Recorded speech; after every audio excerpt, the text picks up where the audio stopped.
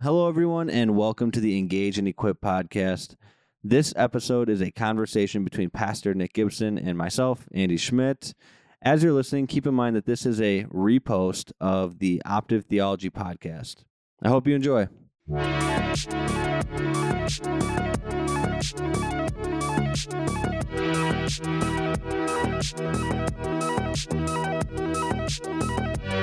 Hello, everyone, and welcome to the Optive Theology podcast. My name is Andy Schmidt. I am here with Pastor Nick Gibson, and we're back. We're going to do part 2 of our little abortion series. It's kind of just a part 1 and a part 2, so it's not really a mini series. Yeah. But if you're listening to this and you have like questions that we don't answer and stuff like that, then I mean, people aren't going to stop talking about this tomorrow. This is going to be through the summer, sadly. But we have been waiting 50 years to debate this, I think, if you're on the pro-life side of it. Yeah. So send in stuff, and then also we'll try to get a smart lady in here on maybe a quick Q&A one if we get enough questions. But there's got to be at least 10 or 12 questions. Yeah. Yeah. And I think, well, just like what you just said, the reason I think we don't have a woman on this one, so it is just Nick and myself talking about this. And I know that can bring about frustration with people, but I would ask that you just listen through and, send in feedback if you think that something that we said was outrageous or out of line. Like, I mean, I'm sure. I mean, as far as I'm concerned, as the Optive Theology podcast goes, if you listen to this and you think that what Nick is saying is crazy, like I would love to have you on the podcast to have a conversation about this. Not because I want to see a debate, but I think that civil discourse is important, and I think if it goes the right way, I think that'd be. Yeah, I just want to say that first of all, I think you and I have talked about this before, that we just I categorically reject the argument that you have to be of a particular interest group to have a moral view on something. I think that's a terrible logic, and it's a really poor way to reason morally. I think it does have the positive property of saying, hey, people who have certain experiences tend to be less flippant about the experience. They tend to feel the weight of it more accurately, or can. Right. But I categorically reject the idea that you have to experience something personally to have a moral view about it. I don't have to be in a situation. I don't have to have been in a gunfight to have ethical views on what should happen in gunfights, or in carrying weapons or owning them or using them in self-defense or not. Right. There's all kinds of things that I have not done or been part of that I have moral views about. Mm-hmm. And I don't think those views are flippant, right? Yeah. I also think that there's a treason of empathy, that when you've been part of something and you have morally failed in it, mm-hmm. or you have given yourself too much leeway, and you think, and then you have a really strong incentive to justify yourself in whatever you did. And so people who fell into not super smart, or let's say they had a number of premarital sexual relationships that were unwise, but they did because they thought were fun. Don't lie to yourself that doesn't put in your mind a number of incentives to justify premarital sex, that it's morally neutral or ambiguous, right? And the fact that I didn't have premarital sex doesn't mean I can't have an opinion about it. Right. I have the experience of resisting it. And that's a meaningful experience. Just as I've had the experience of sitting with dozens of women struggling with unplanned pregnancies and even unwanted pregnancies. Right. I've walked through women. I've been in the delivery room delivering the baby with a woman who had a unplanned pregnancy where the dad abandoned her, where I became the child's godfather. I've personally been embedded to the point where I went to class in college carrying a African-American baby on my chest. Mm-hmm. When I went to my education classes, because it was my shift to babysit Danielle while her mom was doing student teaching and finishing her degree, mm-hmm. so that she could finish her degree and provide for her child, because I was that invested in the life of this child, who basically, this was a woman in my Christian ministry, right? And she was in the gospel choir, and she started sleeping with the gospel choir director. He got her pregnant and abandoned her. And so all these white kids from the Christian fellowship that this woman was also a part of put together a babysitting schedule for more than a semester so that she could finish her last year of school. Right. So I held this child at 2 a.m. when her mom was going crazy, when she couldn't stop crying. So if people say I'm too flippant about this, they may not know me or have enough empathy towards me as well, or my wife, or the other women in my life. I've talked about these things in long detail. So I don't blush at all to look at women in the face, or any human person in the face, and to say what I think the truth is. And the other thing is this, is that you've never been, if you're a woman, you're like, you can't talk about this. You're not a woman. Well, you know what? You've never been an aborted fetus. Right. And I'm not sure you get to talk for fetuses that are being torn apart in the womb. Mm-hmm. And for their part, because that's who I'm really speaking for, as much as I would want to speak rightly for women. Mm-hmm. I'm really here to speak for all humans who are being killed in the womb. Mm-hmm. And I don't think anybody can empathize with being torn limb from limb in the womb. Right. Does that make sense? Yeah. And I'll add from my perspective, because I do talk a bit in these podcasts in general, but my mom almost aborted my older brother, and she chose not to because of a place in Madison called CareNet Pregnancy Center, which is what I consider to be the opposite of Planned Parenthood. They basically tell it's what Planned Parenthood should have been. Yeah, they tell women what abortion actually is. They show them what it is, and then they also share the gospel with them. And so that's where my mom became a Christian and saved my brother's life. And they're both believers, and he's 26 and married now. And on the other end of this, my youngest brother is adopted, and we chose to go that route, which is a route that, there's a lot of people who want children who can't have them. And, we've aborted 60 million babies in the past 60 years or whatever. Mm-hmm. Like, those babies could have gone to those families who wanted children, but couldn't have them. So it's over 1 billion worldwide. Yeah. Yeah. And so I think, so that being said, that's not just, yes, Nick and I have never had an abortion, but the abortion topic has impacted both of our lives in significant ways. And so we're going to have a conversation about it. And my wife has offered to more than one woman who is going to get an abortion that we would take their child. Right. Yeah. And I was 100% with her on it. Yeah. And in some cases was sitting with a woman too and said, we will absolutely take your child. We will take responsibility for the entire upbringing of your child. Yeah. Yeah. And if you're listening to this, and I would suggest you go back to last week's podcast and listen to the first one before you come and listen to this one, because I think some of the things we're going to be talking about in this one are actually, kind of built off of what we talked about in the last one. We went through in the last one several of the pro-choice arguments that you might hear, and just how Christians and how people who believe in the Bible and should react and respond to those things. And then some of the philosophies and ideas that have gotten us to the point of as a culture where I think there was a poll that was like 73% of Americans believe that abortion is okay. Like, we've gotten to the point where we think that this is okay as a culture. And so what this one is going to be about is we're just going to be like diving even deeper into those ideas and into some of the main reasons why pro-choice people believe that murdering children is an okay, acceptable thing that we should put into law. And so with that being said, we can just get started. One of the first things that I think that we're going to talk about is how a lot of pro-choice people fail to see the connection between a mother and a child, a moral connection between those two people, even like a biological connection.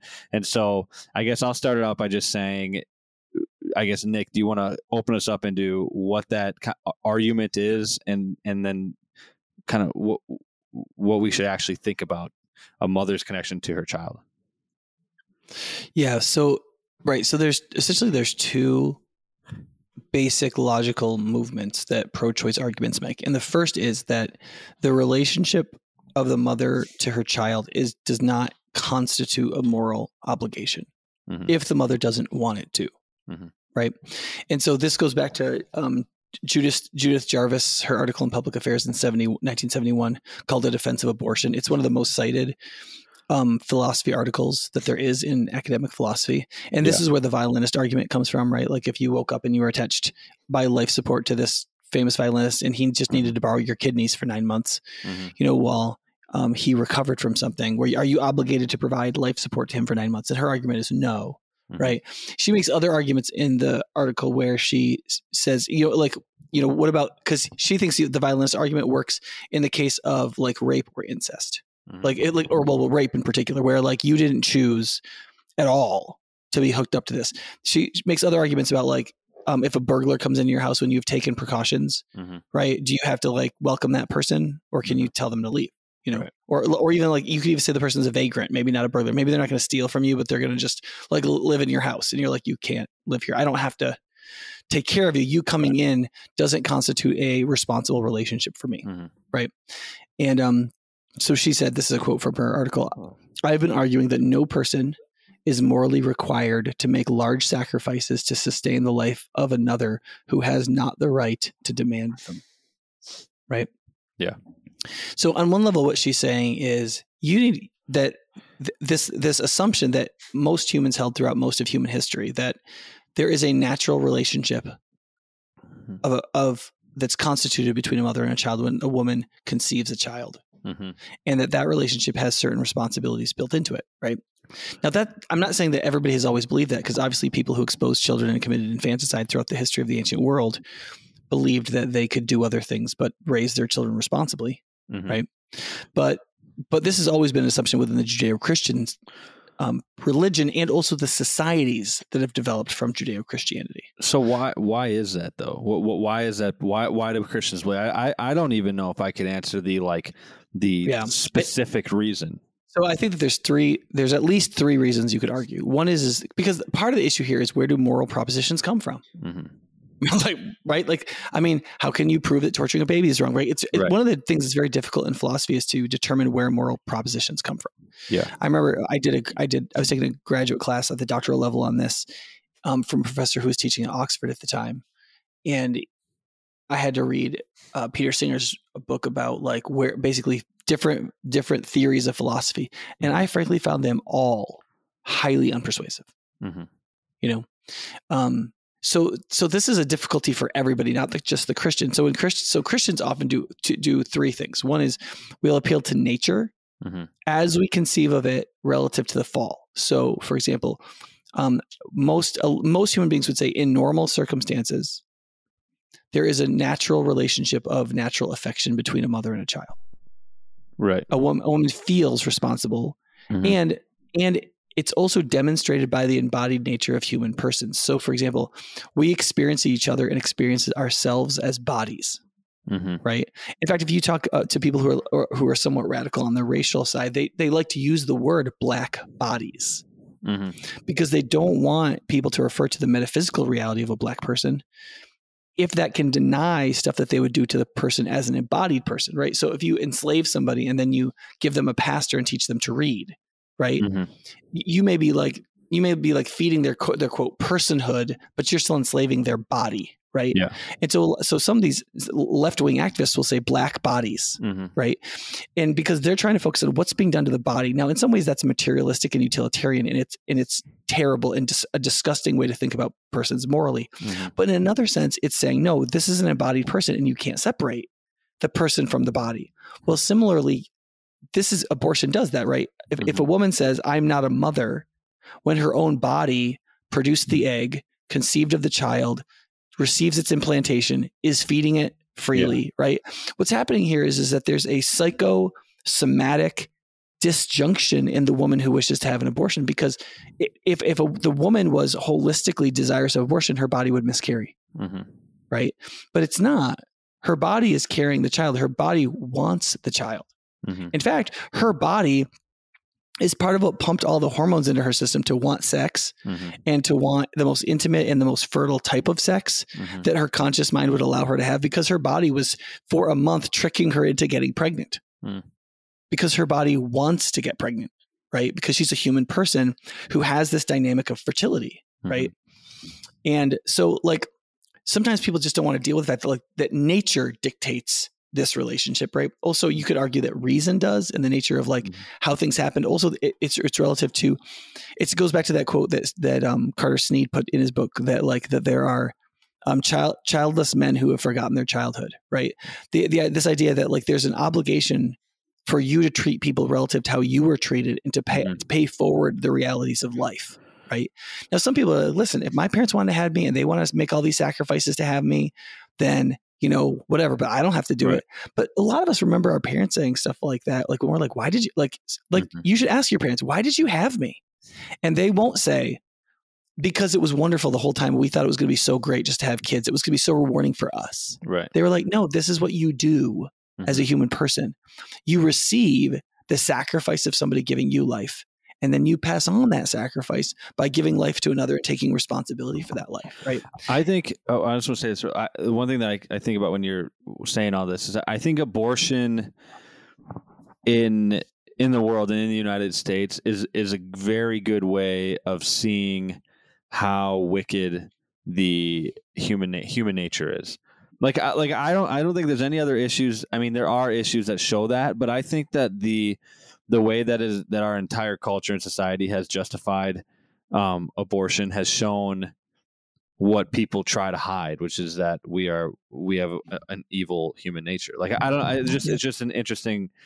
Yeah, I think that's because people really misunderstand a bunch of things, and one of them is children, right? Yeah. So one of the things that happened in American life is we romanticized a number of things that we expected people to find romantic. And one of them was children. So we romanticized children, right? Yeah.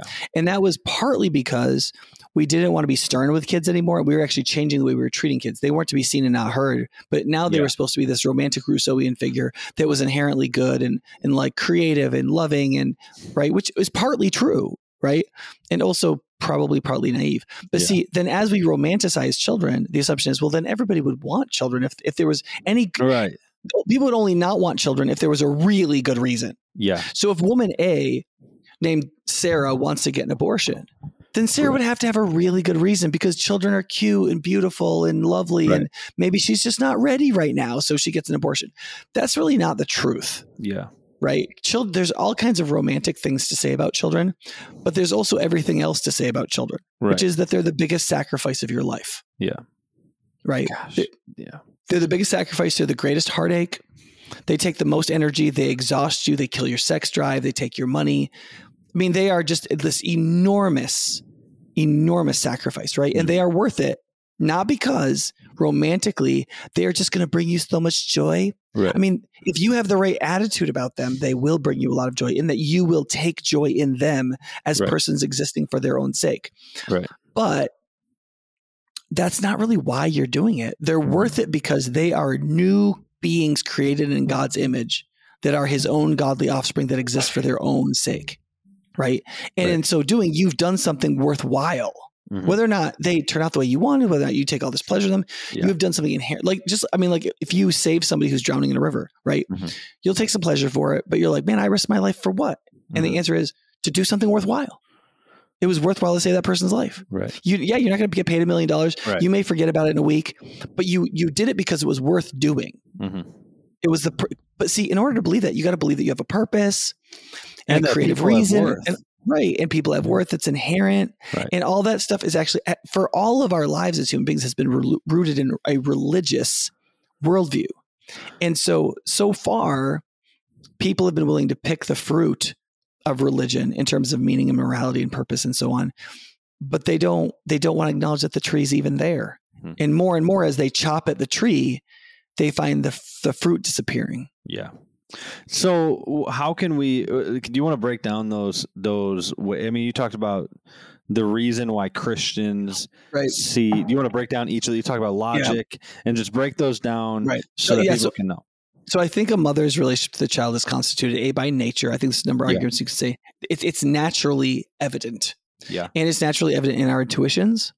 And it's naturally evident in how we have all lived life together in every other way. You were saying before we talked that there's laws in almost every country about how parents shouldn't abuse their children and special responsibilities that the state expects parents to have towards their children, because having children does constitute a special relationship of responsibility. We're willing to acknowledge that in all these other places. Then when we get to abortion, where we're self-interested in our desire to just say, no, I don't want this child, we make up reasons to say that relationship of nature isn't there and therefore not moral and responsible. Right. The second is reason, right? We have to be both hypocrites, right? We have to not apply to ourselves what we benefited from, right?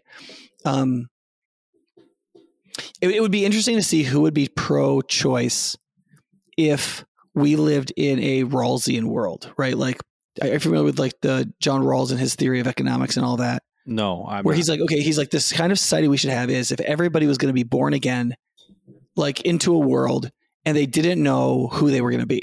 Mm-hmm.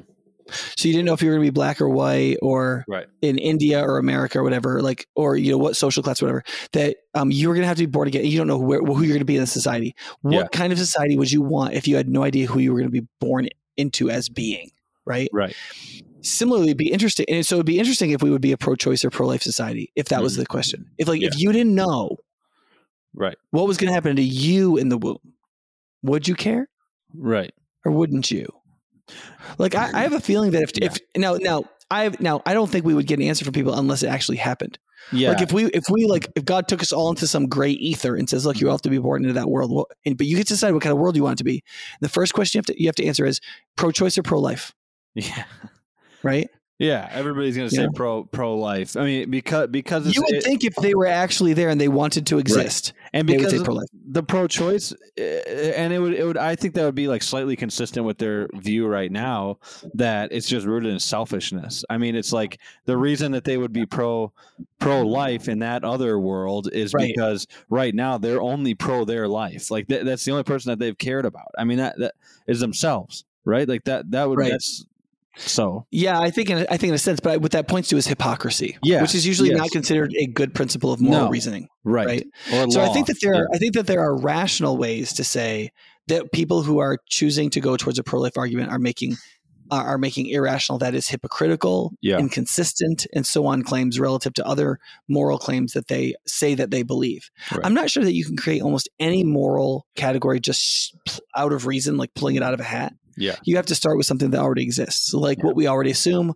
what our moral intuitions tell us, what we see in nature at its best and as it seems to be designed or to work properly, right?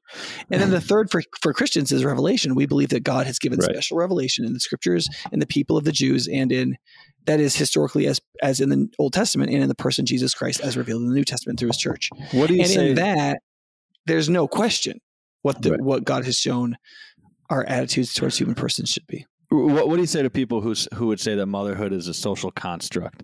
I feel like that argument would come up, and not like an American social construct, but the motherhood existed before societies. So what they would have to do is not say this is like when people say gender is a social construct. Yeah, it sort of is and it isn't. Like that's actually a really confusing phrase. Yeah, because if I say is being a man or male a social construct, like is gender social constructs, most people in any sense would say no. But if I said, is being tough enough to beat up most people as part of manhood a necessary component of understanding masculinity, most people would be like, well, no. Okay, so if you were in a society that believed that males were men and they should be able to beat up 80% of people, is that view of masculinity a quote social construct? And the answer is, well, it's a mix. Right, because what they do is they're basically biting off more than they can chew. They're saying that how we think about men is a social construct, but then what they're doing, but with thinking that, then they take it to the next level that actually just men are a social construct or women are a social construct, and that and you can't really defend that. Right, because the progressive is correct, and the revolutionist and the queerist is correct in saying that manhood as conceived in womanhood is a social construct, or masculinity, femininity are social constructs, in that there are ways in which we think about being a man and being a woman that are constructed socially, that are arbitrary, and that don't need to be that way. Yeah. But what happens then is that they often go too far in presuming that there is no relationship that is inherent in the relationship between maleness and masculinity or femaleness and femininity, which is false. Yeah. Right. So that's part of the issue, is that I hate the phrase quote masculinity or femininity or whatever is this quote social construct or motherhood, because that creates this false dichotomy that doesn't exist. Right. All of our social constructs were constructed by societies on the basis of something. Yeah. If you just assume all that we've ever used to construct anything is oppression, well, then the social construct is going to be rooted in and created by oppression. Right. Therefore, it should be queered, dismantled, revolutionized, or so on, right? However, if other things were operating in human existence by which we determined what we thought a man or a woman was, besides just oppression, a lot of those things could be natural, true, consistent, necessary, and developmental. if the social construct argument is like a negative argument, which it usually is a negative argument, then that would need to be like seen through and through. And like you could say like applesauce is a social construct because it was created out of something natural. What is that? Well, applesauce is a social construct. Yeah. Right. But it's also basically, it also happens whenever you mush up an apple. Right. And it's inherently related to apples, and you can't take the apples out of it and it still be applesauce. Exactly. Right? Yeah. You can create fruit mush out of other fruits, but then it's a little bit deceiving to call it applesauce. Right. You know what I mean? Exactly. Yeah. And so that's it's only a social construct. If you take the man out of masculinity and you're like, that's still masculine, you're like, it's not really. Right. There has to be an inherent relationship between the maleness and the masculinity. But like, I'm all for the like progressivist person or the queerist or the whoever who's like, here are things in masculinity, our view of it that I think are toxic and shouldn't be in our view of masculinity. Right. I'm all for some of that stuff. Yeah. But when they get to maleness, they lose me. I'm like, no, I think that's actually should be in there because that's what we're building masculinity from. Because it is in there. It right. Masculinity is model maleness. That's what it is. Yeah. Right? And so if you take the maleness out of masculinity, your masculinity has no meaning. Right. You have nothing. But it is true that like it's hard to just look at a male person and watch one like walk around and construct all of masculinity. There are more things we're adding in to know what masculinity is. Right. So anyway, so when it comes to what a mother is, right. I mean, the concept of motherhood exists. I mean, what mothers existed before the concept of motherhood in modern parlance, but like, honestly, not that much has changed. So like if motherhood is you drive a nice car, you can park it in your garage, you have air conditioning, you get a $60 haircut in your salon, blah, blah, blah, blah, blah. You go to the gym 3 times a week so you can be a trophy wife and you don't have more than 2 children. If that's your quote construct of motherhood, then they're totally right that that's a construct. Right. But if the construct of motherhood is, cares for children naturally conceived in their womb through consensual intercourse, that's like taking the woman out of womanhood. Yeah. Out of femininity. Taking the natural procreative care out of motherhood is to literally take the motherhood out of motherhood. It's like trying to come up with the concept of motherhood without a mother or a woman. I feel like to completely eliminate motherhood the way that some people want to do, you would have to just, I mean, this is going to sound messed up, but like kill all the mothers. That's why those types of philosophies are dangerous, right? You'd have to just commit like genocide. Or not genocide. Yeah, I mean, kill all the mothers. I mean, I think people are assuming that you can like, you know, if you revolutionize an idea or queer an idea long enough, you can like undo it. I mean, like they're doing that. People are doing that with the concept of humanity right now. I mean, we're losing our grip on what a human being is, and and nobody's killing anybody. Well, I mean, the people are killing people, but they're not killing everybody so that we can come up with a new view of human. You know, I mean, they are in abortion. They're killing millions of people all the time, and that falls into that. Yeah, but the way they're trying to convince you that it's not by killing me. It's not by killing you. It's by like messing with all the premises in your head, making you feel like you don't know anything, and that all the clarity in your mind, it was all a fantasy. Yeah, and then they can completely rewrite everything from scratch, as though nothing is inherently itself. You know. Yeah, that makes sense. Okay, so what they're hoping for, I think, is freedom. But when a person says the whole concept of motherhood is a social construct, and they're using it in relationship to abortion, that really is just lazy thinking. Yeah, because if you start to say, okay, what does social construct mean, and okay, what is constructed socially and what isn't constructed socially in motherhood, and the answer is the only thing we know for sure isn't constructed socially in motherhood is the mother part. That a woman is bearing offspring through her own body by the natural means of procreation. Right. I mean, mothering. People aren't. Yeah, if people aren't thinking politically, I mean, they'll refer to their dog having puppies as the dog being a mother. Yeah, because they know that like no matter how much that dog acts like a woman who has children in 21st century America, she had babies. Yeah, I think this kind of talks. I mean, this in some ways. It relates to, in the previous podcast we talked about Christianity and liberalism, that the book that you said that people should read, and just like the way that these, I mean, and that relates directly to the gospel, but But all of the ways that like language and things like that can really screw up the way of thinking, our way of thinking. If we get these definitions wrong, and if we start to redefine things and things like that have been defined for like all of human history, that's kind of what we're trying to do in our society right now. Yeah, but I think for people who are trying to resist that, we have to learn to defend. We have to know what our definitions are. And learn definitions are, yes. And that'll grow us up philosophically and mentally, and it'll really help us. I think, I mean, on some level, I don't want everybody to be able to defend every proposition, but to be able to say, no, I know what a mother is, and it starts with this. And then I, in some ways, discover what being a mother is as I raise my child. Mm-hmm. So in some ways, I accept being a mother before I really fully discover what it means to be one. Mm-hmm. And then I'm going to really find out as I talk to other mothers, as I experience motherhood. Yeah.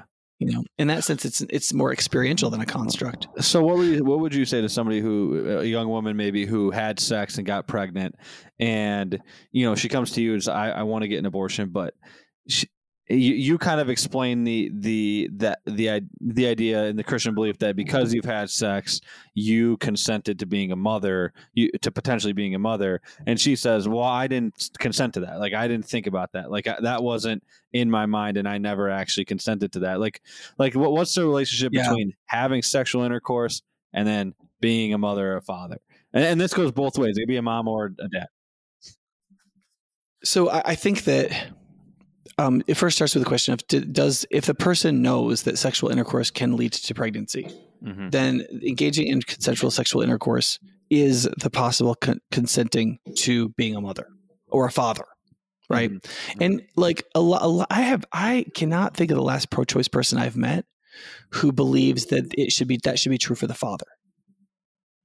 That if a father has sexual intercourse, a woman conceives, has the child, asks for child support, that the father can say, look, I didn't consent to this.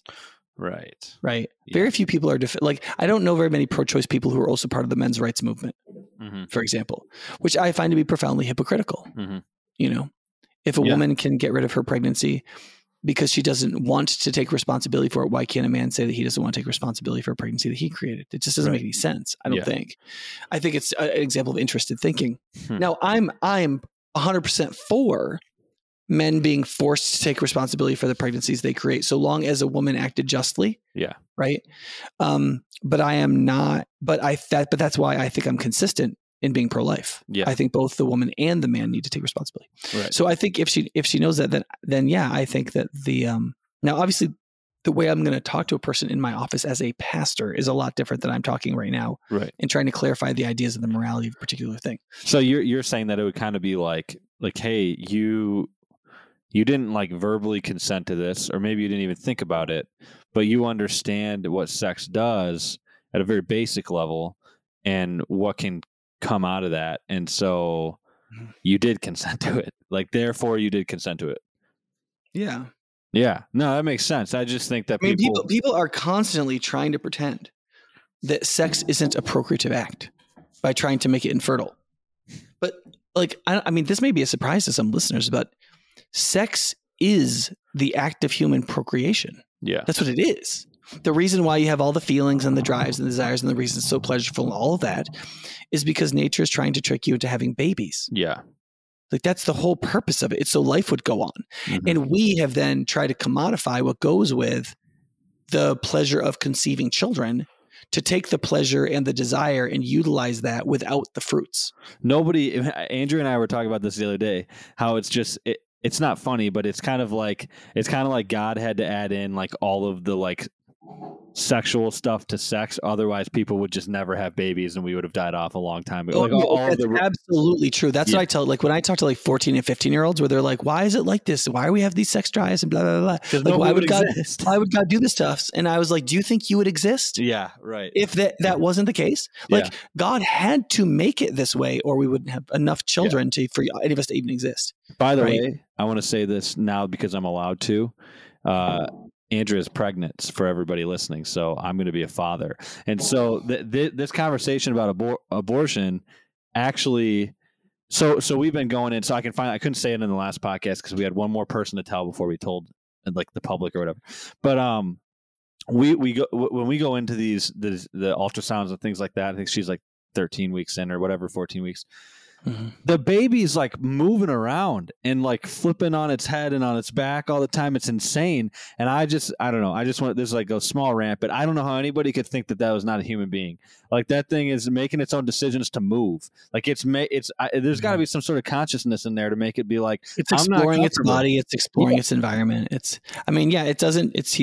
probably not doing math, but no, but he was not comfortable on his back, and so in the thing he flipped on it, or I don't know if it was a man, but whatever this ends up being, are they them? Or whatever it ends up being, flipped over on its face, and I was like, that's just nuts. And I don't know, like it just found that it was not comfortable, and then it just changed its way of laying there. So yeah, okay. So the second argument pro-abortion folks often use is related to saying that when we say human being, that's not the morally relevant meaning of that is not an alive thing that has human genetics. Yeah. But what we mean by that is something like personhood. Like when we experience another person, when we experience ourselves, we have assumptions about certain traits that we have, and that those make us persons that are different from pigs and horses and dogs or whatever, and that our rights are afforded to us on the basis of us having those characteristics.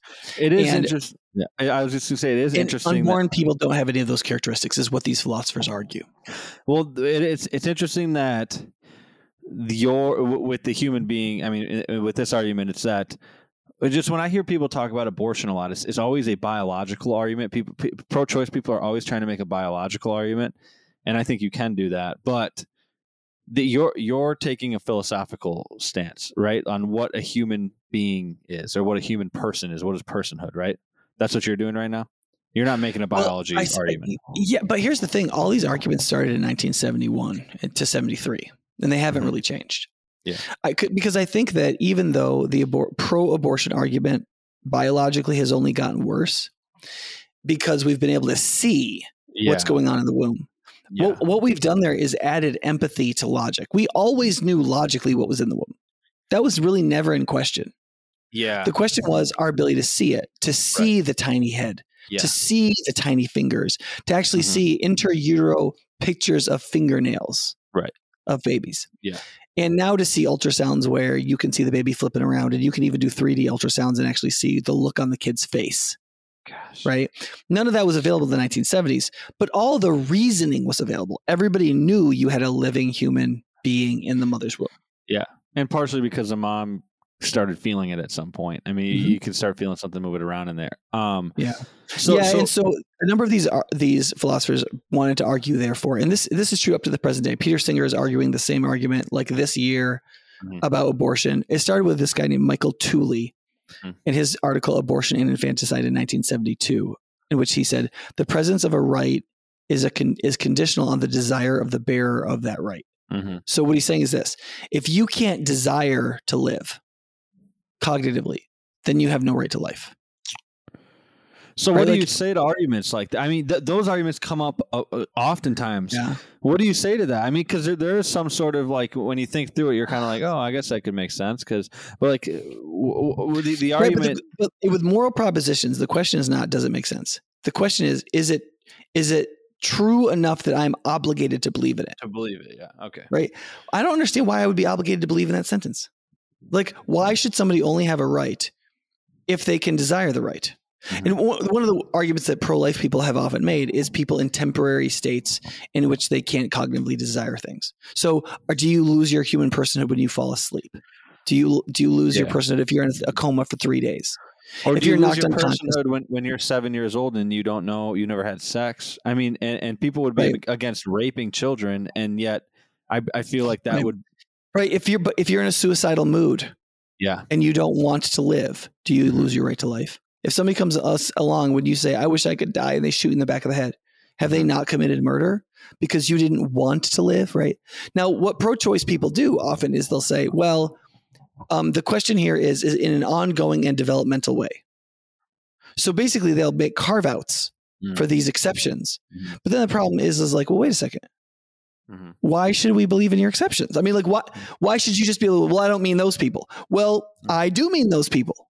right? So because they're trying to give us a universal criteria, and I'm showing the criteria is not universal, and they go, well, I'll stipulate those non-universal examples, and I'll say, okay, and my answer is fine, as long as you stipulate all the non-universal examples, including the preborn child, but they won't do that. Right. And the preborn child has the most defensible reason for not having these criteria. They aren't developmentally there yet. Do we have any thorough definition of consciousness as of right now? These philosophers will define consciousness slightly differently, but what they usually mean is self-consciousness and a belief. So you believe that you exist, you know you exist, and your belief in your existence as a being has continuity. So you think you're the same being in 3 minutes that you think you are right now. And do you disagree with that definition? I think it's fine as a sort of preliminary definition of part of consciousness. I just don't think it's what gives us our moral status. I mean, why believe that? Why believe consciousness gives moral status? I don't see any reason to believe that. So you're saying that okay, so that a baby might not have consciousness, but that the consciousness isn't directly connected to whether or not they should be killed. And I think right. And pro-life people, at least now, would argue this is discrimination on the basis of development. Okay.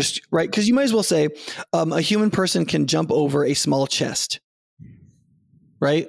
Mm-hmm. Like you put a small chest on the floor that's 2 feet high. A human person should be able to jump over that. Mm-hmm. You get a 2-year-old and he's walking, he can't jump over that, right? But you can. So he's not a person. I mean, most human beings in health have a capacity for being ambulatory and jumping over small items. Right. But why shouldn't that be included? Right. Why can't we kill two? I mean, in a sense, I consider these to be fundamentally arbitrary categories. Now, a pro-choice person would say, yeah, but they're naturally human. Mm-hmm. A naturally healthy human being will have these. Okay, yeah. But now we're back to nature dictating our morality. Mm-hmm. And a woman who conceives a child is naturally a mother. Right? So if you use that to defend yourself on the second argument, you've lost on the first one. Yeah. And if you lose on the first argument, you've lost. Even if you win the second argument, who's the person who isn't? The minute you concede that a woman who has a child in her is a mother, you've lost. Right. Because you previously said that the woman is not a mother and she's not tied to motherhood. Right. Gosh, so now part of the issue here is that what pro-choice people are doing is they're just following in the footsteps of utilitarianism and non-Christian philosophy, because what they're doing is this. They're saying, okay, we can't take revelation as the basis for believing in human rights. Mm-hmm. Right. So we can't say, well, Revelation or Genesis, the Bible just says that we're made in God's image, so we just are. Right. No, you have to substantiate that. Okay. But you don't want to say that you have the same rights as a cow. Mm-hmm. So what makes you as a human being like somebody who has these things called rights, but cows and horses and walleyes don't? Yep. Right. What makes you special? So see, you come up with a list of things that you have that those other animals don't. Yeah. So if a human child hasn't developmentally developed those things, then for a developmental reason, they're in the same place as another animal is for a species reason. Mm-hmm. And therefore, that human being hasn't ascended to personhood yet. Mm-hmm. Even if we have every reason to believe in the course of natural development, he or she would do so. Mm-hmm. Right? Okay, so I just think that is an incredibly juvenile way of thinking. I know these people who wrote these articles are smart people. I think it's a ridiculously foolish way of thinking. And I don't care if they have PhDs and they've published in journals. I think this is ridiculously foolish and juvenile and silly and not philosophically robust. Yeah. Okay. So basically what I'm hearing and throughout this whole podcast is that there's all of these reasons that the pro-choicers bring up or pro-abortion, they bring these reasons and all this reasoning and philosophy to the table, and none of it makes sense. I think then we just need to get down to the I think it proves too much. I mean, what does it say about these people? Because I think the bottom line here is that you can have the philosophical and biological argument about whether abortion is murder or whether the baby's alive or whatever. I mean, but I feel like there needs to be a conversation around I mean, like we can't go another 47 minutes or another 30 minutes talking about how, I mean, we could, but like I feel like that we've done it. Like they don't make sense really on their face. And so the bottom line here is that people are evil sinners, and they don't want to come to terms with that. And so in these conversations, you come to a standpoint or a standstill. Yeah. And so, yeah, go ahead. Yeah. Okay. So, Marianne Glendon is a Catholic author who one of her latest books is called Primal Screams. Mm-hmm. And it's how the subtitle is how the sexual revolution created identity politics. The reason she named it Primal Screams was because women who believe in the sexual revolution have still been harmed by it dramatically, which has produced a kind of primal scream in them. Yeah. Which is part of what's motivating certain versions of the Me Too movement and modern feminism. Is this kind of say they go back to their abuser after being abused? Kind of they realize something's wrong, but they're trying to figure it out. Part of the issue here is, and this gets back to the stuff like you've said about expressive individualism. People don't understand the philosophy that's animating them. Yeah. I mean, yeah. You know what I mean? Yeah. I mean, who is John Maynard Keynes said, people think that they think these incredibly important philosophies, but most of them are beholden to the outdated philosophy of some defunct economist. Yeah. And that's true for people now. That's true. And that's true for in some ways for all of us. A lot of us have views that in some ways that's true of, right? Yeah. And so I think a lot of people who are pro-choice, they're not starting from a worldview that dignifies human beings connected to God in creation, blah, blah, blah, blah. Mm-hmm. They're starting from a world that has lost its compass. Mm-hmm. That, as Nietzsche said, what happens when you kill God? Mm-hmm. Because when you kill God, you wipe away the horizon, and now you have nowhere to determine where you're going or where you've been. You're don't you realize how disoriented? You don't realize how disoriented you are. You've got in a sense logical vertigo, and you don't even know what to do, and you're trying to make sense of your world. And when you're trying to do that, the idea expressive individualism makes a good bit of sense. Right. And so these people are trying to, from within. I mean, just for people who don't know what expressive individualism is, I'll do my best to define it, but then Nick will probably correct me. I mean, basically just the idea that like who you are is brought about by what's within you rather than what's outside of you. Like there's God, there's nothing higher or outside of you that determines who you are and what you are and why you're important and what's going on in this world. And you get to define that for yourself. And that's where a lot of these philosophies come from, like rather than discovering your nature and conforming to it. Conformity is seen as something that society puts on you to deform you. Yes. And therefore authentic self-expression of whatever's inside is at the heart of what it means to be a good person. And a free person and a happy person. Yeah. Right. No matter what that means for other people around you. Right. And so if you believe that motherhood is a construct of society, and society has a oppressive characteristic of trying to tell you what you have to be, right? Because motherhood is a teleological worldview, right? It says you are this thing, whether you like it or not, and you have to conform to its dictates, right? I mean, that is as heretical to modern public life as you could possibly be. I mean, there's nothing as heretical as motherhood.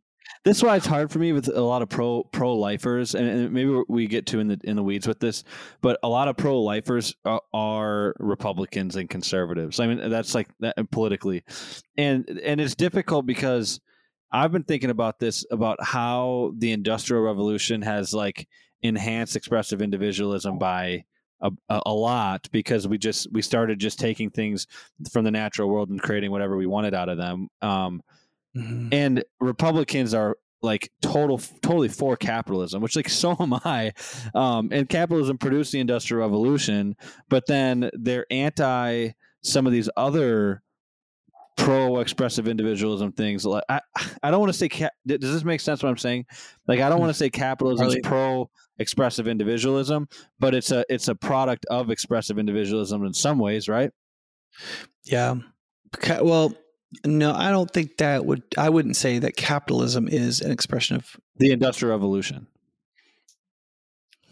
I would say consumerism would be a kind of expression of expressive individualism. But is that a foundation of capitalism? Because consumerism is the idea that you're engaging in a free market of exchange in a way that's just focused on what you want. Yeah. Right. So I'll buy the thing from China, even though I know Uyghur children in concentration camps are making it because it's cheaper, Right. Because the difference between, I think, liberals and conservatives is mainly not. One is for a relatively robust market and the other isn't, though there are true socialists. But it's like, it's a question, what are the mediating institutions of what men and women will do in markets if they are only impersonally related to each other? Right? What happens when the market becomes fully organized and bigger and just starts moving on impersonal principles? What mediates that, right? Yeah. Is it just a huge federal government and that those two huge behemoth powers hold each other in constant tension? Or is it the mediating structures of voluntary associations between the individual human being and the government? What Burke called the platoons of, I forget what he called them. And you would say, basically, go ahead. And so conservatism historically has been the latter. Yeah. That everything between the family, the church, the school, the Awana Club, the Key Club, the Veterans of Foreign Wars, all these huge societies where people relate to each other on the basis of their relationships, mediate the impersonal nature of the world and how it functions in a really good way to cooperate on a large scale to bring about wealth.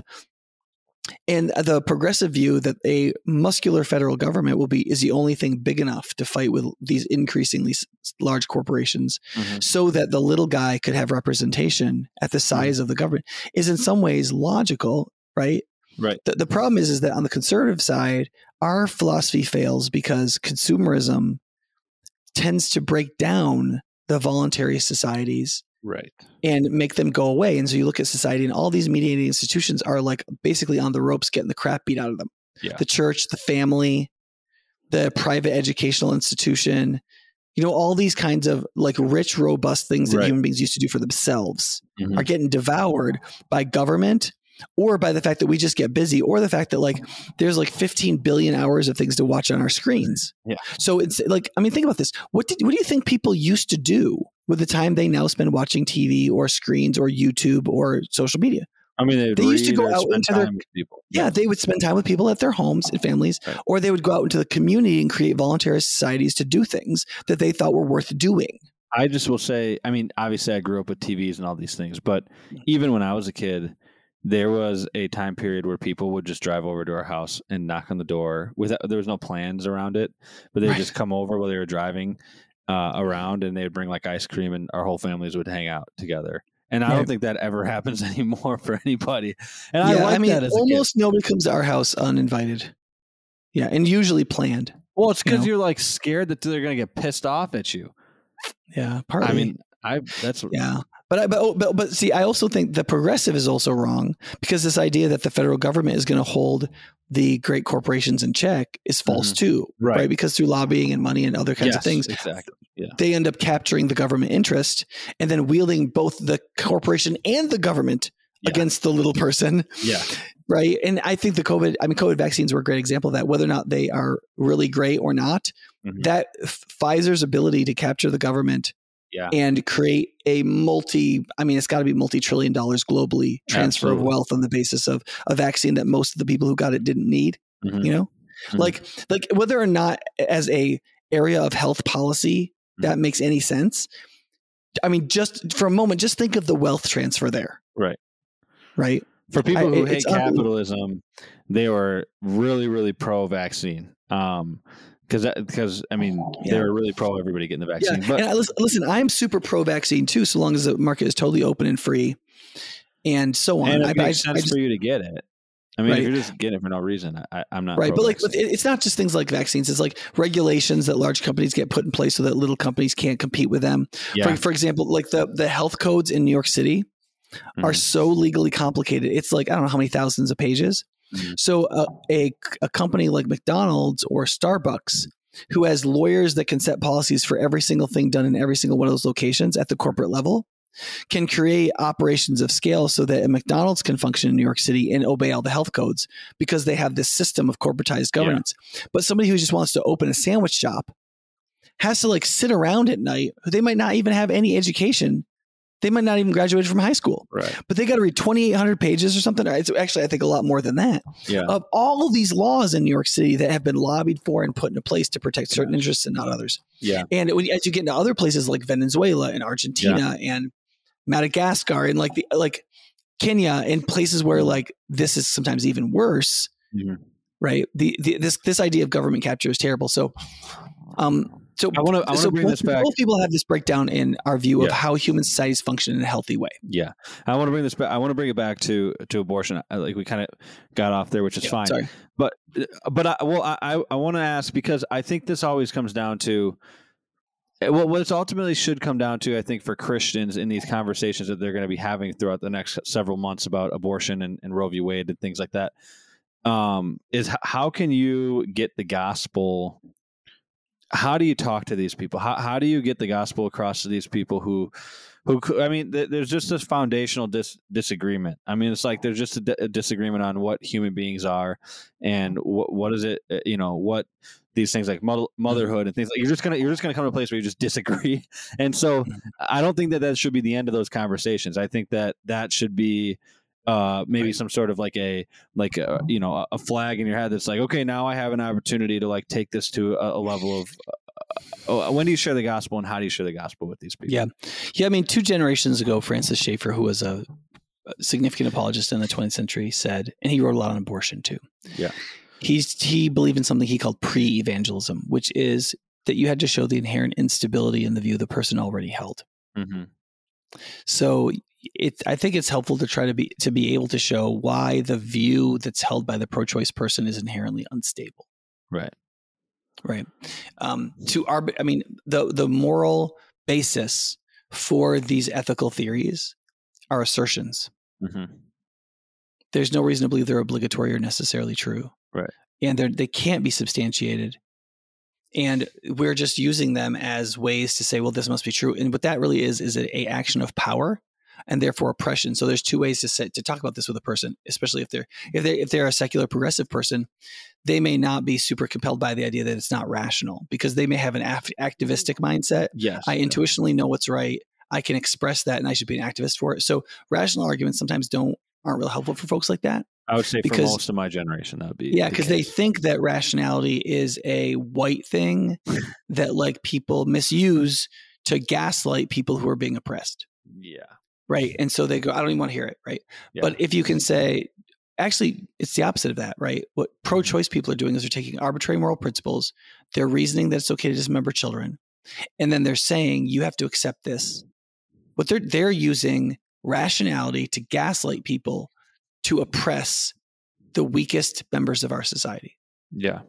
And that is a flawed rationality, not true rationality, but right. A version of it. That's And I also think that I mean, what I say to people who are Democrats is being pro-life doesn't mean that you can't be a Democrat. Right? Democrats might say that. Some Democrats might say that. But if the Democrat logic is democracy exists so that everybody has a voice, and part of what's built into that is the idea that the people with the weakest voice have to be disproportionately advocated for by people who have a voice in the society, right? Then the number one first group that the Democratic Party should be defending is the unborn. And that's what they should be doing. I mean, now, I try to show an instability in the view that the pro-life person is holding, if that's what we're talking about. Yeah. If I'm just talking to a person, I want to talk about Jesus first anyway. I don't want to talk about abortion. Right. You're kind of put the cart before the horse if you. Yeah. The gospel has ethical implications that flow clearly from it. If you believe the gospel, then some of these things become clear pretty quick. I mean, I've talked to numerous people who were pro-choice and they became a Christian and they virtually immediately changed their view. Yeah. Because they realized they were changing to a completely new philosophy. They understood. Yeah. Yeah, that's good. I think we need a little bit of a conversation here about this about what I'm about to say, because I have been trying to think through this for a long time and I cannot come to any conclusion besides one, is that how can you actually in 2022 be a Democrat and vote for Democrats? And I don't know you could say if we don't want to go here, but vote for Democrats who support abortion and then fund Planned Parenthood and fund abortions and fund things like that. Mm-hmm. How can you be a Christian and do that? I don't know how you can justify that. Like That's a moral thing. I don't. That's like babies that are being murdered. Like, at what point does God say, "All right, you're advocating for something that's like so evil that you're going to go to hell"? I'm not saying that that's happening. That's going to happen. But like, this is what I keep coming to a roadblock, and I think a lot of people have this question, and it doesn't really get answered. Yeah, there are some answers to this that I've heard from believers. First, one is that they believe that a more robust social safety net will decrease the number of actual abortions. So that if what you really want is more babies to live, as opposed to saying it's illegal to kill them, then being for politicians that want to create a more substantial safety net is the best way to do that, i.e. Democrats. That doesn't happen, though. Well, they have their graphs. Yeah, but I don't think I can. I mean, I haven't taken the time to work on whether or not they should be disproven, but their argument is that during Democratic presidencies or under regimes of expanded social welfare, there are fewer abortions. Now, you may argue that's because the previous Republican president actually got the economy going again, and people actually tend to have more children when the economy is going well, and fewer abortions. Do you think it also has to do with the fact that they changed the definition of a child every 4 years? If a Republican's in office, no, because what they're saying is the array of social welfare benefits, when it's increasing and it's substantial, there are fewer abortions in America, and they argue that correlation obtains, that's a real correlation. So they would say if what you want as a Christian is fewer abortions, then you may not like the Democratic policy on being pro-life, but there are other policies that make it easier to have children and pay for them for people of lower incomes. Helps there be fewer abortions. So, and I think as a Christian, if that's true, I think as a Christian you could say, okay, because Republicans say that kind of thing all the time, where they say it's not about what feels good, it's what ends up doing good. Right. Yeah. Right. So, go ahead. So I think Democrats are wrong. So you could be a Christian, believe Democrats are wrong to be pro-choice, but believe that they're actually correct in what produces the social situation in which more children will be born. Would they say that before Roe v. Wade, like the 30, 40 years before Roe v. Wade, compared to the 30 or 40 years after Roe v. Wade, that there was the same or more abortions? Oh, there's no way to defend that. That's a completely indefensible view. Yeah, but that's basically what they're saying. There's millions and millions and millions more abortions after Roe versus Wade than before. Yeah, but no. But that's not the question you asked. You didn't ask the question: should we be pro-choice or pro-life legally? You said, how can a Christian vote for Democrats? Those are two different questions. Well, they are two different. Okay. I mean, I don't necessarily think they're two different questions, because if you vote for a Democrat, you're voting for their platform and ultimately what they spend money on. But people have said for a really long time. So another thing that pro-Democrat Christians will say is they'll say, listen, do you really think that if we get Republican lawmakers, we're actually going to get the overturning of Roe versus Wade? Do you really think that? And for many years in my voting life, people acted like it was stupid to vote on abortion because nothing was ever going to change. Like, we were never going to get people on the court, because conservative justices don't like to overturn precedents, right? Keeping precedents in place is a conservative value, right? And so you'd have to get people who are conservatives, but also they believed in the overturning of precedents, and you had to get a majority on the court, and probably more than just 5 to flip Roe versus Wade and some of these precedents. And people are like, that is just never going to happen. But that's to me is like, whether you think it's going to happen or not, does that mean that you just quit fighting for it? Like, it's just like, okay, we roll over and die. No. What they would say is that there are other things that whether we get a Democrat or Republican, we will get different results. Like, we may or may not go to war. We may or may not have a good economy. We may or may not. And like a couple points on GDP, Andy, like, correlates to deaths and lives saved. Yeah. Right. Like, Jay Bhattacharya at the Stanford, what is Stanford's think tank, talks about this, that like that's why, like, in COVID, like, if you make the argument, why was it wrong to shut things down during COVID? Right. And one of the arguments is because it drops GDP. And when you drop GDP, people start dying. Like if you lower the amount of general wealth, there are going to be people who are just not going to get medical treatments. They're not going to do this, or that. Like, things are going to happen so that people die, right? How often does GDP go up with Democrats in office? That's not happening right now. It didn't happen with Obama. It didn't happen with Clinton. Maybe. No, I think it did happen. It did happen with Clinton. Yeah. at the later part of his. Yeah, I think, well, and part of it too is remember that like a lot of Republicans argue that because of the changes Reagan made, GDP increased for 30 years. Well, they were Democratic presidents during some of those 30 years, right? So part of it is to remember is like people want to believe that what's happening right now is President Biden. And what happened, 4 years ago was President Trump. Yeah. That's not really how a GDP works, right? Like, and that's what, what I mean? Yeah. Now, I think that somebody like some people have said President Biden has done things to really accelerate problems, or President Trump did things to decelerate problems and make things better. I actually think that is true. I think President Trump did things that helped with GDP, and President Biden right now is doing things that are really harming GDP. Yeah. But I also think that like President Trump's economy was not only President Trump, and President Biden's is not only President Biden. I agree with that. I've just had a hard time talking to people who are Christians, and a lot of times it doesn't feel like it's like they'll be like, I'm pro life, but I'm also a Democrat. But it feels like they're a Democrat or they vote left more for the social credit that you get from that, rather than that they're actually advocates for things that are good and right. And yeah, that's what I think that's true. I mean, I was listening to a podcast with, I think it's Bethany Mandel on it, and she was trying to publish children's books that weren't woke, and they couldn't get illustrators. So they were putting a book out on Thomas Sowell. This is a black man, right? Yeah, who overcame racism. Like he went to elementary school, was put in third grade when he deserved to be in fourth grade, and went himself as a third grader to the principal's office and said, I should be in the fourth grade, and advocated for himself in a racist context. And the principal gave him a math test that he passed, and he got put in the fourth grade. Yeah. Right. Like this. I mean, this is a guy who's written incredible, like 30 books. And I mean, this is like one of the most accomplished black men of the last century. Right. Yeah. And Bethany Mandel wanted to write a book on him, and he's a conservative. I mean, he's a kind of a libertarian, free market conservative. And she literally couldn't get an illustrator on the Eastern Seaboard. She ended the first 3 books that they did. They used illustrators from, I want to say she said Romania and Bulgaria. Really?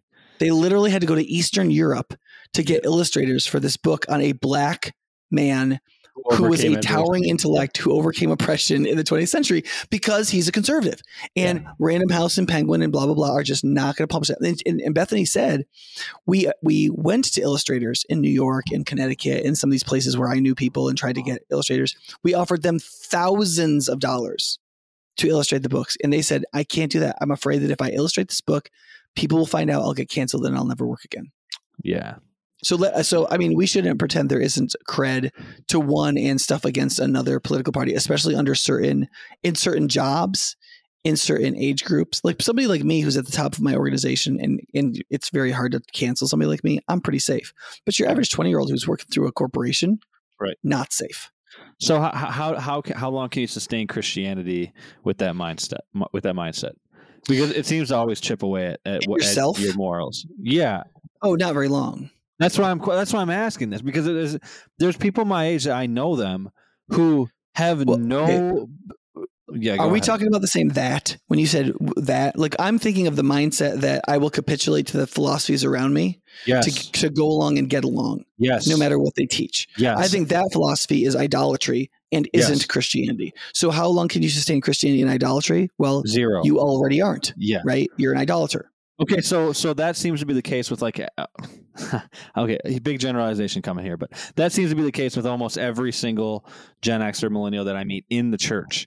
This is why I don't see how the church is on a sustainable path for the next I don't know X amount of, let's say 30, 40, 50 years, because the study came out. Gosh, I wish I knew the actual name of it. I can find it and put it in the description. That 74% of millennials in the church think that it's wrong to share your faith with somebody. They think that is wrong. And that was a study that was just done this year. That there's 73 to 74% of millennials inside of the church that are claim to be Christians also believe that it is wrong to share your faith with somebody else. Don't you see that as a huge problem if that's true? That yeah. So first of all, that's a big if true statistic. I would be interested in seeing Let me see if the thing, but yeah, I mean that would clearly be an example of worldliness. So what do you do about that? Because this also pertains to abortion and the conversation about abortion. And I'm trying to figure out how to talk to young generations about this thing because they don't want to stick up for anything that has to go against the grain. They want to have all these like, and even like pro-life Gen Zers, they want to like post things that also like where they don't actually say anything about the problem. They don't say abortion is wrong or evil. They're just trying to like find ways to say things so that they don't lose friends. Mm-hmm. Does that make sense? I don't know. I'm having a hard time with this, with young people trying to beat around the bush. If we continue to beat around the bush, there's just going to be millions of more babies that are killed. And it seems to be like so abstract from all the people my age that it doesn't really matter. And I feel like these arguments and all the things that we talked about on this podcast are very, very good, but there's some sort of grasp or hold that the pro-choice or just pro-social credit philosophy has on my generation that like no matter how logical the argument is, and I'm talking about in the church, like we're not going to say anything about it. We could believe it, but we're not going to say anything about it. Is that and that's frustrating. Yeah, it's frustrating. Yeah, I think in some cases it's so there's a number of things happening there, right? Obviously, one of them is fear, just fear of man, Yeah. Fear of what people will do to you.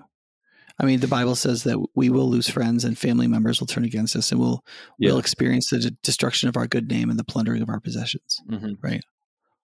Mm-hmm. And we should expect to lose jobs and stuff like that. And, in the history of the United States, that hasn't been a big thing, and this is relatively recent and it's sad, I think, but it is what it is. And if we have been reading the Bible, we will be prepared for this, right? And this gets to the question of, do you have faith in Jesus the Christ? I mean, are you willing to look at the government, a state like Rome, or in Daniel's day like Babylon, and say, no, I will not worship this. Right. I'm not going to do it. I won't bow. And I think that that's really hard for people who haven't been raised to be like that. I think a lot for evangelicals for a while, 15 years, 20 years, maybe, partly because of the church growth movement. The idea was like, what can we offer you that you'll like? Yeah. And so from the 1970s to maybe 2010-ish, there was this pretty strong sense, and this is maybe still true in some parts of the American South, in a few places like Bible Belty places where Christianity isn't seen as something that's evil. It's seen as either neutral or mildly good. And so if you say, okay, what can I offer you that you'll like? What kind of way of doing church? Right? It's not going to be super high commitment. And if it is high commitment, it's high commitment like in financial giving or high commitment in like being part of a small group or going to retreats. It's not high commitment like speak the truth in the culture and say, this thing is wrong. No matter what you do to me, I'm not going to back down.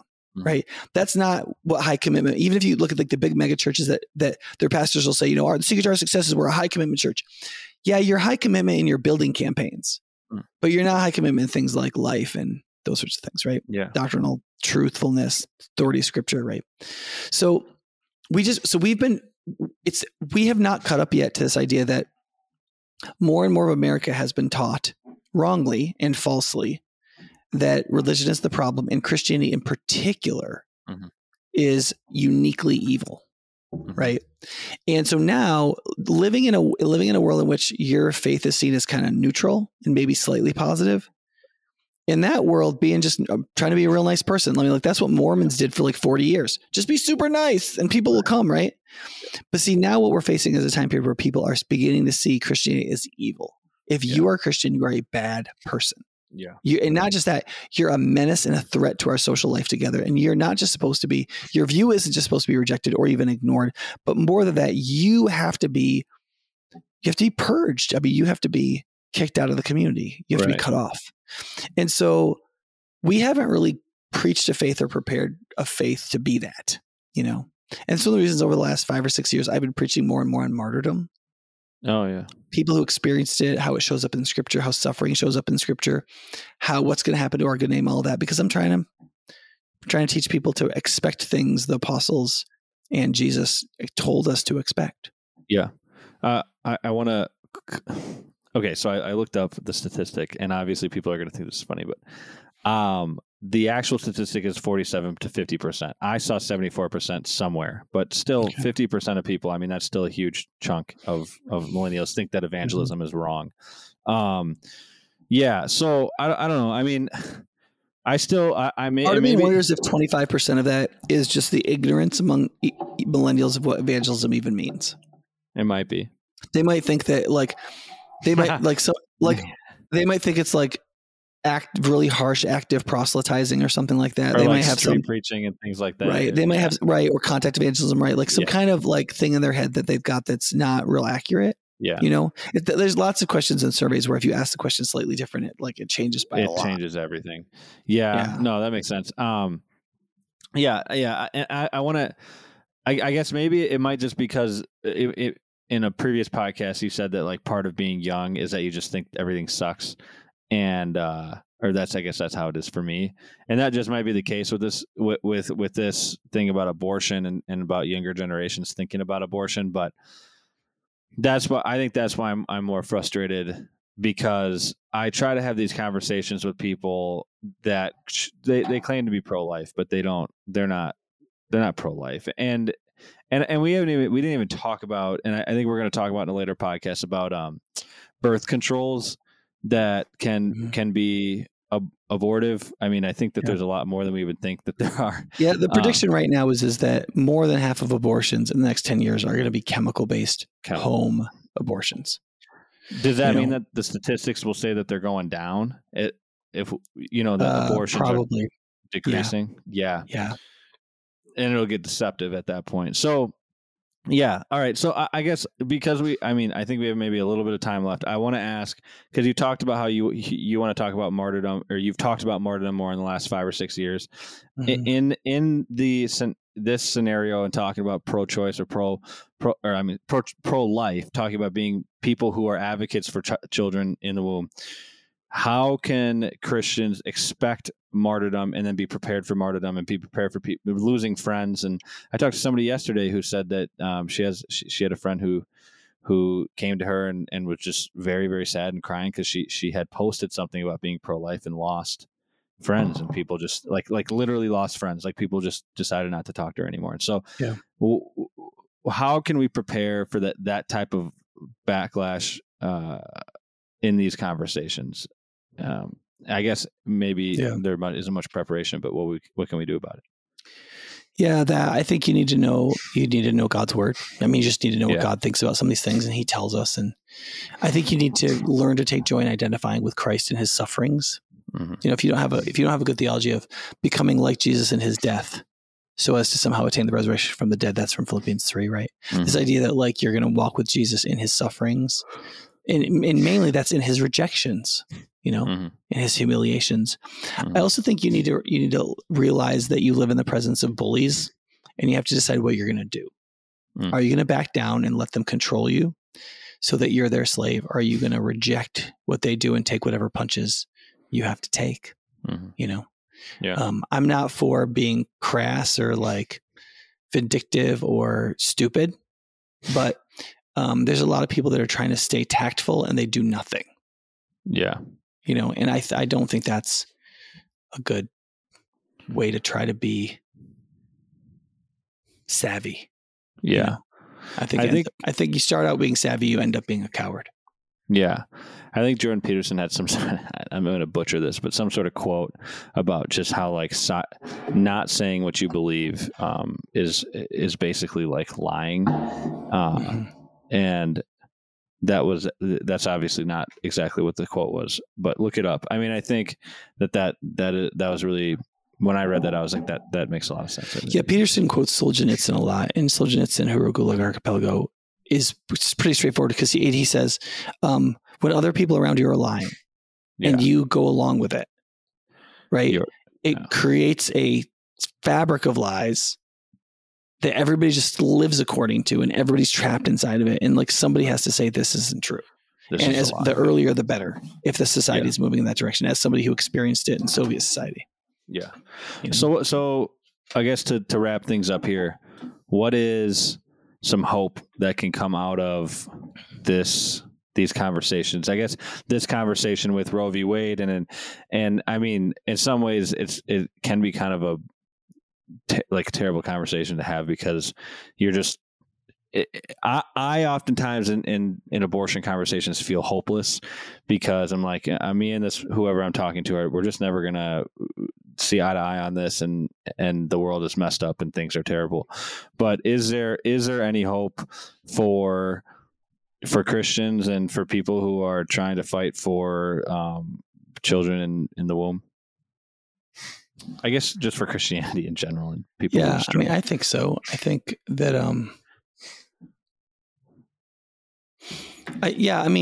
views on abortion have changed positively over the last 30 years. I mean, you quoted something at the beginning, but the Gallup statistics are that 19% of Americans think all abortions should be illegal. 32 think that they should be legal under any circumstance, and 48 that they should be legal under certain circumstances. Mm-hmm. Well, what certain circumstances mean is a really wide swath, right? For example, I'm in that group because I think ectopic pregnancy should be able to be aborted, because you can't save the child and the woman's going to be killed by it, right? Yeah. And so that 48 is a pretty big swath, and those are the people that could be persuaded. Mm-hmm. You know, I also think that in America there is a sense in which, I mean, Tolkien talks about how evil devours itself. Yeah. You know, and I think that what happens is that the bully part of the American left and right will always overplay their hands. Yeah. And I think in cancel culture and in all that kind of behavior, I think people are going to overplay their hands, and people are going to get tired of it, tired of it. And I think they're going to push back, and it's going to get, I want to be part of the people who did the right thing for the right reason. Mm-hmm. Not the people who followed along because it got cool later. Mm-hmm. And so every Christian has to decide what they're going to do with bullies. Yeah. Every human has to do that, but especially every Christian. Yeah. Yeah. I think that's good. Only the person who can do what's right is free. Yeah, that's true. Yeah. Yeah, I guess, I mean, unless you have anything else you wanted to say about this, I think we can conclude the abortion conversation. I mean, did you have any? I think it's important to make sure that we've communicated what the general positive Christian idea is relative to children and children in the womb. So I think first, it's important that the idea that human beings are made in God's image is something we receive through revelation. We can account for it through reason once we know it's there in revelation. But it is Scripture. It's the Lord who's told us we're made in His image and valuable. And He's also the one who's, of course, died for us to redeem us, demonstrating His continued belief in that, which we could have doubted because of the fall and our sin. Mm-hmm. But He's shown that He still cares to redeem us because of that image and that value He finds in us. I think it's also important to recognize that God, throughout Scripture, believes that children are good, that having children is good, fertility is good. He wants godly offspring. We're supposed to fill the earth and subdue it. Part of filling it is this idea of being fruitful and multiplying. That's never been abrogated. God wants, it says in Malachi 2:15, godly offspring. He says in that chapter, he says, God has not the Lord made them one, meaning the man and the woman who marry. Mm. He says, in flesh and spirit, they're His. Mm-hmm. And why one? So He's saying, like, a man and woman who come together and get married, and they come together and they become one flesh. And that's partly referring to the sexual union and intimacy in a married couple. He says, and this is, why does He make them one? And He explicitly says, Malachi says, because He, that is God, was seeking godly offspring.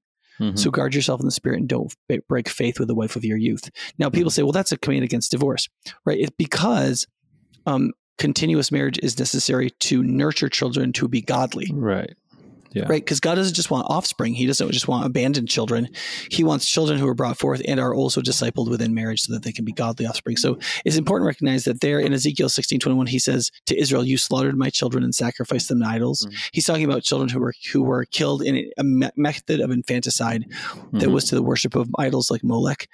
And then in Ezekiel 23, He says the same thing. You've committed adultery and blood is on your hands. They committed adultery with their idols. They even sacrificed their children whom they bore to me. Mm-hmm. As food for them. So what he says is that when we have children, those children are not just our children, they are His. Right. And because of that, he has an ownership towards them, and he has his own relationship of responsibility to them that we are a part of, and that we interfere with when we don't receive them. So it's important to recognize that, that God both tells us that all human beings are made in his image. It's not because we can exhibit characteristics that philosophers approve of, but because we are human beings. Right. Right. Yeah. Secondly, that God does believe that parenthood constitutes a moral obligation. People can deny that all they want, but if you're a woman and you've conceived a child, you are a mother, and you can subdefine that philosophically however you want to, but it will never change the fact that that thing that's inside you, that blob of cells, is your son or daughter, and you are that son or daughter's mother. You know, and if you've had an abortion, it doesn't help you mentally or emotionally to pretend that's not true, to save yourself. Yeah. It's better to repent and mourn and cry and loathe that action and hate that you did it, and ask for God's forgiveness and receive his justifying forgiveness and be forgiven and freed, than try to feel better by denying that it happened. And then also to recognize that all of our children are God's children too. Every child is also God's child and should be treated as such. I think when we start to get that stuff straight, we can at least have our view straight. And then if you realize that the moral propositions put forward by secular philosophers are rational, there's nothing wrong with them per se as meaningful statements, but they don't, the fact that they state them and they seem reasonable doesn't make them morally true in any meaningful sense. It doesn't make them obligatory. It doesn't make them the criteria we should use. And being able to see through some of that stuff, so it sounds very academic and intelligent and rational, is necessary. Yeah. Right. So, and I think that's really necessary right now, because we have a lot of philosophies that are trying to say that the thing that's right in front of your eyes is not what you see. That person that you say that you know is a man, you're supposed to say that's a woman. Right. This thing that's in a woman's uterus growing there that you know is a child, you're supposed to say and believe that's something else.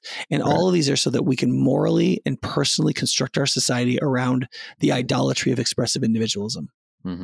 And so I would also say, do some research on expressive individualism so you don't really know what it is, because when you understand how it's a form of this sort of Rousseauian romanticism, you'll see how the whole undergirding philosophy has gone awry, and then the little arguments that would throw you day to day begin to lose their weight.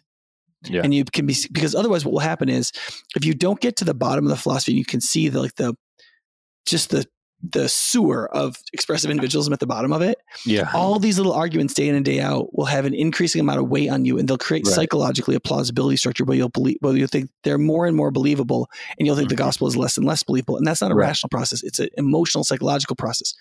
If you see that expressive individualism is a sewer full of crap, and you see that God making us in his image is a formative reality for what we are as human beings, and we start treating each other with love in accordance with that, you will begin to see that this other view is just bull. And it'll have less and less weight emotionally and philosophically. And the truth of the gospel and the reality of God and what a human person is and how we should treat each other will have more and more weight. And that's where we'll begin to be set free, even in the midst of all the false philosophies around us. Yeah. And I think also, to conclude, I think it's important to say, for the people who listen to this and listen through it and didn't like the things that were said, I think it's okay for them to reach out to Nick. And I mean, I'm sure you'd be glad to have further conversations with people, or just people, not even people that disagree, people who just feel bad about if they had an abortion or something like that. You'd be willing to talk to them. But I also do want to say, for people who listen to this and they agree with everything. I was talking with somebody yesterday about podcasting and some of the dangers of it. And one of the dangers can be the kind of what I consider to be the Ben Shapiro effect, where somebody will listen to something that Ben Shapiro says and he's very smart, and then they'll think that they can use that as a weapon against other people without actually fully understanding what Ben Shapiro was saying into its depths. And so I think that for people who listen to this and agree with it, I don't think that what was said on these last two podcasts should be used as any form of a weapon against people. I think that it should be go figure out a way that you can get involved and volunteer. Go to CareNet if you live in Madison and see if you can volunteer in any way, or just find people, or I don't know, if you know anybody who's had an abortion or whatever, do the best that you can to use this information as a way to actually love them and care about them, and not to just destroy people who disagree with you. Yeah. When you talk to people about abortion, you assume the person you're talking to has had one or facilitated and approved of one being done, and assume that they're emotionally bound up in it that way in how you talk to them, because most people have in some way or another. Yeah. Kind of like Paul with how he was just killing Christians and things. It's just similar. So, anyways, with that being said, I think we'll close this one out. Make sure you like, subscribe, share, follow, give us a 5-star rating if you enjoyed this. And you can join us next week. And where do they send questions? They can send questions to optivenetwork@gmail.com. And they can send them to like Facebook and to the Instagram and to the website, optivenetwork.com. Yeah, you can send us TikToks or YouTube videos or stuff with arguments we didn't talk about that you wonder if there's answers to. Yes, that's true. Yeah. And maybe later on in the summer or something, we'll have to come back to this if we get enough responses. So anyways, thanks for listening, and we'll see you guys in the next one. Goodbye. Thanks for listening to this episode of the Engage and Equip podcast. If you have a podcast idea or a question you'd like answered on the podcast, send us an email at podcast@highpointchurch.org. If you'd like to find more episodes, you can go online to highpointchurch.org/podcast. You can also find us on Google Podcasts, Apple Podcasts, Overcast, and other apps like those. We hope this episode was helpful to you as you grow in becoming a more substantive disciple and part of the local church. If this episode was helpful to you, rate or review us on Apple Podcasts or share this episode with a friend. Those are some of the best ways we have to reach new listeners. Until next time, thank you for listening to this episode of Engage and Equip.